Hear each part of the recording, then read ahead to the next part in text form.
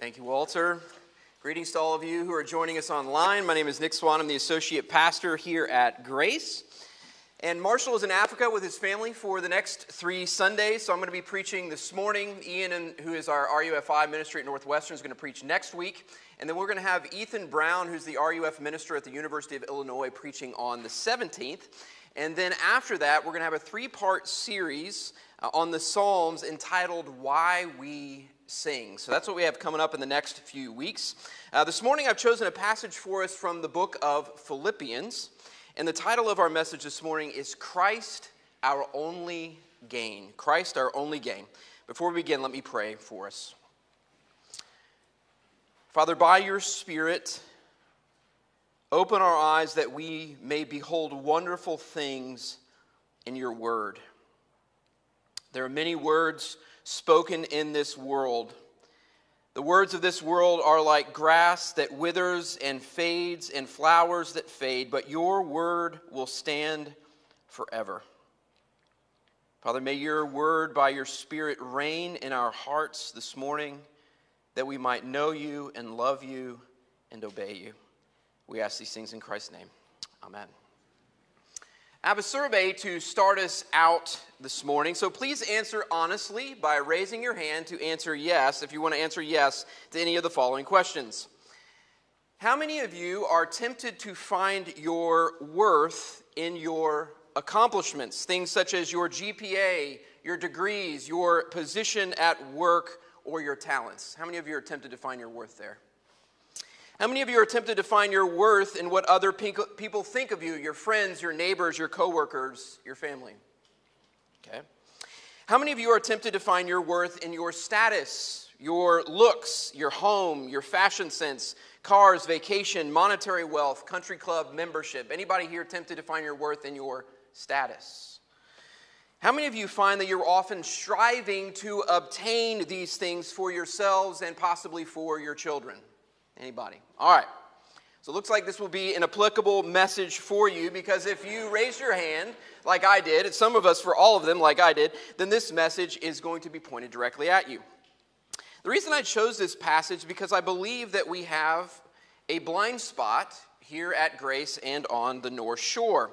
It's a blind spot that I believe the gospel of Jesus Christ addresses. The good news of the gospel is that God is in the business of opening our eyes to our blind spots. And in so doing, he gives us freedom. I believe that if we can see this blind spot, not only will we have a greater freedom in Christ, we will also be a light to our friends and our neighbors on the North Shore who need their eyes opened to this blind spot as well. The blind spot is this. I believe we often place our confidence in the gain of this world rather than in Christ. And by confidence, I mean the things in which we place our trust, the things we rely upon for our security and our status and our worth. And this misplaced confidence is built upon the world's economy of gain, the world's definition of what will profit us and what will be advantageous to us. And what this leads us to do is to base our worth on our accomplishments, our status, and on other people's opinions of us. But here's the catch. Gain outside of Christ is a mirage. The gain of this world offers us is a fleeting gain. It's a temporal gain, one that promises freedom if we worship it, yet actually leads us to slavery. It's a lie that leads us to exhaust ourselves, chasing after a mirage in the desert of this world. And just when we think we've attained it, what does it do? It vanishes. I chase this mirage. My fellow adults, I believe you chase this mirage. Young people, I think you're chasing this mirage. And oftentimes, parents, we are chasing this mirage for our children. Basing our worth on things other than Christ, it is the air that we breathe. It's so common, so pervasive, we barely even notice it anymore. But I believe the gospel message in this passage will open our eyes to help us see this blind spot. This is a message of hope, and it's a message of freedom. We don't have to live by the world's definition of gain, with all of the jockeying and the coveting and the grinding and the anxiety of living for the world's gain. That's what it produces in us. We have all the gain that we will ever need in Christ. Now, to be clear, finding this freedom in Christ, it comes with sacrifice. The sacrifice of taking up our cross and following Christ. But the freedom that Christ offers us, unlike the world, it is true and it is lasting and it leads to eternal gain. And it's this hope that Christ calls us to in this passage. It's also this hope that if we can truly grasp it, it can bring both freedom to us and to all those around us who live as slaves of this world and who desperately need to hear the message of gospel freedom. The main point this morning is this: in Christ, we have all the gain that we will ever need. Therefore, we are free to no longer live for the empty promises of this world. In Christ, we have all the gain we will ever need. Therefore, we are free to no longer live for the empty promises of this world. Point number one is this: confidence in the flesh. So Paul is rounding out his letter with his final greetings, and like all good preachers, he says finally or in conclusion, but he's actually only about halfway home in the book. And to begin these closing remarks, he turns to this autobiographical exhortation. He's going to start talking about himself in order to help them see a point. And it's one that calls them to put their confidence in Christ rather than in deeds of the flesh. So in verse 2, he warns them to look out for those who will lead them to find their confidence in anything outside of Christ. In this case, he is addressing Jews of his day that called people to find their worth in their religious observance rather than in Christ. And so that's what Paul is talking about here when he's talking about circumcision. To give you a little context, circumcision is the sign of the old covenant, just like baptism is the sign that we have as believers in the new covenant. And circumcision was intended to be a good thing. It's supposed to point to justification by faith. But the Jews of Paul's day, they had distorted this sign. Rather than it pointing to freedom in Christ or justification by faith, it became a marker that allowed them to point themselves to their own accomplishments as the means of saving themselves. It pointed to, we can save ourselves through works of the law, therefore we must be circumcised. It led them to trust in themselves rather than in God's goodness to save themselves. And this type of living based on our own accomplishments is what Paul calls confidence in the flesh, believing in ourselves. Paul then shifts gears in verse 4, and then he begins this autobiographical illustration of the futility of placing confidence in the flesh. So look with me at verses 4 through 6. Though I myself have reason for confidence in the flesh also, if anyone else thinks he has reason for confidence in the flesh, I have more. Circumcised on the 8th day of the people of Israel, of the tribe of Benjamin, a Hebrew of Hebrews. As to the law, a Pharisee. As to zeal, a persecutor of the church. As to righteousness under the law, blameless. So what Paul is illustrating from his own life is that if anyone had reason to have confidence in his religious resume, Paul had reason to have confidence. Paul had a religious person's resume of resumes. He was circumcised on the 8th day. He had received the sign that these Jews wanted him to receive. He is a pure-blooded Israelite from the tribe of Benjamin, a Hebrew of Hebrews. So he has the pedigree, the genetic pedigree. As to obedience to the law, he's in one of the most conservative and fastidious sects of Israel, the Pharisees, who obeyed every law to the nth degree. And as for zeal, he had persecuted the church whom he thought were blasphemers. In other words, he was blameless according to the standards of accomplishment, status, and worth that the Jews of his day thought you needed to have in order to be saved. It'd be like a modern person saying, I am from a prestigious blue-blooded northeastern family. I was educated at the most elite institutions. I have a killer job with a great salary. I have great connections with powerful people. I have a beautiful home, cars, vacation spots, and country club memberships. I have a movie star good looks. I have a great marriage, successful children. I'm a member at my church, and I regularly give back to my community. In other words, I have everything you could ever want and that everyone covets. I am the Hebrew of Hebrews, the modern man of modern mans, the religious man of our time. And that's what Paul is trying to illustrate here. You think that you can save yourself by works of the law. I've tried it. I've done it better than you can do. I've done all of these things, and yet it is not enough. Although Paul is playing up his resume, he's going to tear it back down in just a moment, but we can often do the opposite. And here's what I mean. I've never been in a place where the average person has more accomplishments to brag about than the people that I regularly interact with here on the North Shore. I've also never lived in a place where our accomplishments are as front and center as they are here on the North Shore.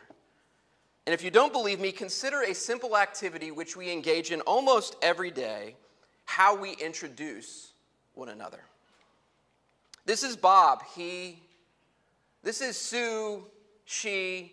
These are Bob and Sue's children, they. In how many instances is the person's name immediately followed by a condensed version of their resume? This is even more the case when the person we are describing isn't present. Have you met so-and-so? They do this, they've got this job, they went to this place, their kids are doing these things. And it's resume, resume, resume, resume. And in that moment, do you know what we're doing, consciously or not? What we're doing is trafficking in worldly gain, using accomplishments as the primary way in which we view ourselves and view others. And I believe we do so because oftentimes it's the primary way in which we view ourselves.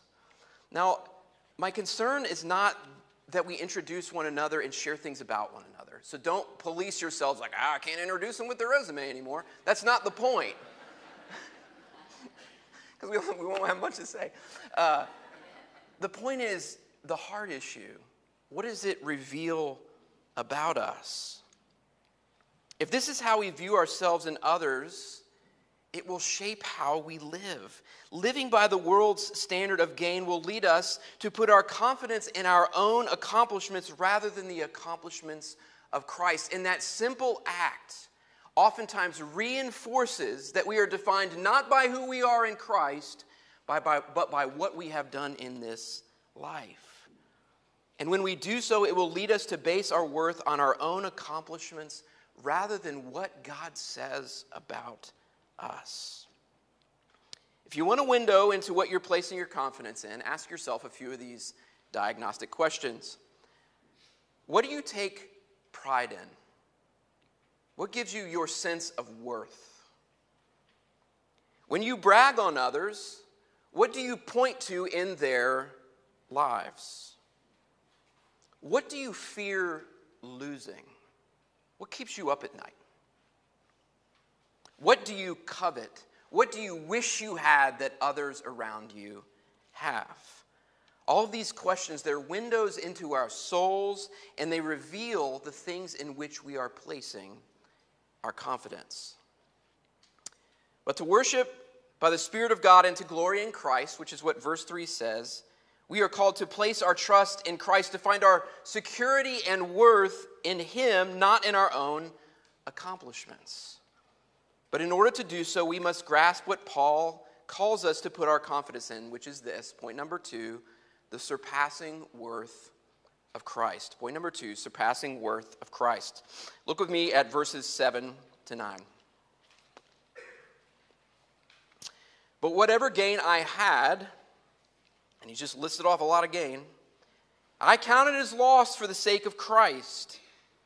Indeed, I count everything as loss because of the surpassing worth of knowing Christ Jesus my Lord.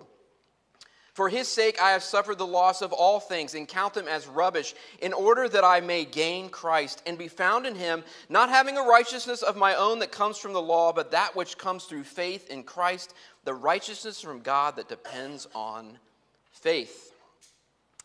Now these verses, they prompt a couple of questions for us. First, what's so valuable about Christ that gaining Him makes all other worldly gain loss and rubbish by comparison? Now, I believe the answer to this question is the righteousness that Christ offers through faith in him, verse 9. But this prompts the second question. Why is righteousness so valuable, and how is it connected to worldly gain and confidence in our accomplishments? In other words, how does the righteousness that Christ offers us free us from the need for worldly gain and confidence in the flesh? Now, I think the answer to this question, we have to understand that righteousness is all about standing. It's about our status. Righteousness establishes our relationship with God, giving us full affirmation from God that he loves us and full access to relationship with him. Now, I started this morning's sermon with questions about where we find our worth and our accomplishments and our status in others' opinions of us. All of these things, they give us worth, they give us standing, they give us status. And what Paul here is pushing us to do is to make a decision, to make a choice between resting in the good standing of God's approval or striving to obtain the good standing offered by the world. Are you going to rest in what God says about you? Or are you going to rest in what the world has to say about you? The world asks us to establish our worth and right standing through accomplishments and status symbols. However, as we all know, establishing our worth and right standing on these things is like building a house upon the sand. The standards are ever changing. Have you ever noticed this? What's required in order to be accomplished? What's required in order to have status? It constantly changes, and it's unstable because at any given moment, someone more powerful, someone more beautiful, more intelligent, more accomplished, more wealthy, they can suddenly rob us of the standing and status that we thought we had. There's always someone who's got more and done more and will be more than us. So building our life upon the standards of the world, it's unstable and constantly changing. But not so with Christ. The righteousness offered to us through Christ, it is secure because it isn't based upon anything that can be found in us. It's based upon the perfect righteousness of Christ, which is unchanging, perfectly stable. What God offers us through Christ is approval. It's affirmation. It's security. It's love. It's worth. And it's all of these things, and they can never be taken from us because they aren't based on our imperfect performance. They are based on Christ's perfect performance. But this right standing given to us by faith, it does come at a cost. Here's the cost. Receiving the gain Christ offers requires that we count as loss and rubbish all of the accomplishments and status symbols that give us standing in the world. Faith is a self-emptying trust in Christ that no longer looks to our accomplishments, but to the accomplishments of Christ. It requires that we both recognize our need, that our accomplishments are not enough, and it requires us to sacrifice all of the accomplishments and status that we so often trust in order to trust in the superior accomplishments of Christ. But this is so hard for us. We are hardwired to base our worth and our standing before God and others on our performance and our accomplishments and all of our attainments. Every day the world will tell us that we are what we wear, what we look like, the people we know, where we are educated, the home we own, the job we have, our GPA. It will tell us over and over and over again, this is where you can find your worth. Even though living this way enslaves us to a never-ending grind of coveting and jockeying for position and anxiety, we keep doing it because we barely know anything else. As scary as it may sound to let go of your accomplishments as the measure of your worth, doing so is the only pathway to genuine freedom. The good news of the gospel is that we can have freedom from the constant pressure and the futility of trying to validate our own worth based on our accomplishments. Hear this. The good news of the gospel is that you are loved by God regardless of your accomplishments. Let me say that again in a very accomplished room of people. The good news of the gospel is that you are loved regardless of your accomplishments. God's love for you has nothing to do with your resume. Nothing. It is solely based upon what Christ has done for you. Christ who lived for you, died for you, rose for you, and will one day come again for you. God does not view you through your resume. He sees you through the lens of Christ. Believing this, living in this way, it is the pathway to freedom. And friends, hopefully right now your heart is open to the freedom I'm offering you, but the hope of this freedom comes at a cost. Which brings us to our final point, hard point to end on, suffering, death, and resurrection life. Look with me at verses 10 and 11. He suffers all these things, counting them as loss and rubbish, that I may know him, Christ, and the power of his resurrection, and may share his sufferings, becoming like him in his death, that by any means possible I may attain the resurrection from the dead. For Paul, suffering the loss of all things and counting them as rubbish in comparison to knowing Christ meant embracing suffering and death, and doing so because he also embraced the hope of resurrection life in Christ. The good news of the gospel is that it is a story of hope. It's a story of freedom and security, because through the good news of the gospel, we have a status that cannot be changed or taken from us. But embracing the gospel requires that we also live by faith, a faith that requires us to join Christ in his suffering and death so that we might have the freedom that Christ's resurrection life offers. This requires us to turn from the gain of the world and all of the temporal hope and security it offers in order to embrace a life of suffering and death, knowing that the resurrection life that Jesus offers is far superior than any pleasure, accomplishment, or attainment this life can ever bring. It means swimming against a very strong current of what the world values and calls gain. It means forfeiting the gain of the world in order to have the gain of life with Christ. Paul had all the status the world could offer. Among his peers, he had the resume of resumes, yet he chose to exchange the temporal and fleeting gain of this world for the eternal gain of Christ. Now, some of you might say, do we really have to choose between these things? Can't we have both? Do I really need to choose between confidence in my accomplishments and confidence in Christ? In fact, aren't all of the accomplishments that I have in my life good things? In other words, isn't excellence important? And isn't pursuing excellence a worthwhile endeavor? And I would say absolutely it is. Excellence is what we are called to by God.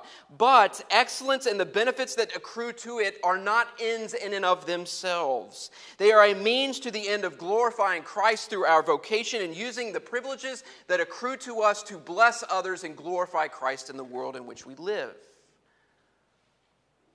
That being said, we must be prepared for a day when to live for the gain of Christ may mean we are excluded from the upper echelons of society. Friends, there may come a day when we will be unable to have our cake and to eat it too. A time when we will have to choose between the gain this world and the gain of Christ. A time when we will have to choose to suffer with Christ rather than to have the affirmation of this world. My concern, and it's for me and for all of you, is that we have not sufficiently steeled ourselves for these moments, which I believe are here and are only going to come with greater frequency. That we have grown accustomed to a respectable Christianity that allows us to profess Christ while still having all the gain that this world has to offer. In effect, living as though we will never have to choose between the gain of this world and the gain of Christ. But Christ makes clear that following him requires just this type of decision making. This is what Jesus says in Matthew 16. If anyone would come after me, let him deny himself and take up his cross and follow me. For whoever would save his life will lose it, but whoever loses his life for my sake will find it. For what will it profit a man if he gains the whole world and forfeits his soul? Or what shall a man give in return for his soul? The question for all of us is this: are we ready to follow Christ when it means counting the gain of this world as loss? When following Christ means embracing the shame of the cross, which leads to resurrection life, rather than receiving the affirmation of this world, which ultimately leads to slavery to this world and death. As hard as these words were to write, and they were challenging to me to write, and they are now to preach, my hope is that we can embrace this message of sacrifice with an eye towards not just the sacrifice of it, but also the freedom that it offers. Embracing the gain of Christ over against the gain of this world, it frees us to stop living through our performance as though it is the measure of who we are in this world. It allows us to get off the hamster wheel of anxiety and pressure that so often enslave us. Embracing the gain of Christ will also impact how we live. For instance, living this way would possibly give some of us greater balance between work and home life, recognizing that we are more than what we do, we are more than the next promotion, we are more than the next raise. That isn't what defines us. Therefore, we can put it in its proper place. It would also allow us to place boundaries around the activities of our children, because we would realize that as important as preparing them for college is and for their future is, resumes, degrees, and job prospects, hear me, are not ultimately what we are living for. In fact, the most important investment we can make in our children is their spiritual development, which is far more important than any social, athletic, or academic development that we could ever give them. And I'm saying that as a parent of 3 kids. It would give us freedom to open up with others about who we truly are, rather than constantly keeping up the facade of perfection which so many of us put forward. This in turn would deepen our friendships. If we're no longer living for our performance, we don't have to put up the facade like we've got it all together. Because friends, we don't. We can drop the facade. We can be real with one another. It will deepen our friendships. It will deepen our community as a church. This is the freedom that Christ offers us. It's also the freedom that we have the privilege to offer those around us. Friends, is there any more relevant message to people on the North Shore? You cannot justify yourself by your accomplishments. The only thing that you can do to be saved is to turn from those accomplishments and trust in Christ. Friends, what a message of freedom that we can offer those around us who, just like us, live every single day either enslaved or tempted to slavery, to base their worth on what they do rather than what Christ has done. It's a message of freedom, and it's the message that we can bring to our neighbors. Friends, in Christ we have all the gain that we will ever need. Therefore, we are free to no longer live for the empty promises of this world. May we embrace the freedom we have in Him, and may we offer the good news of this gospel message of freedom to those who live around us. Let me pray for us.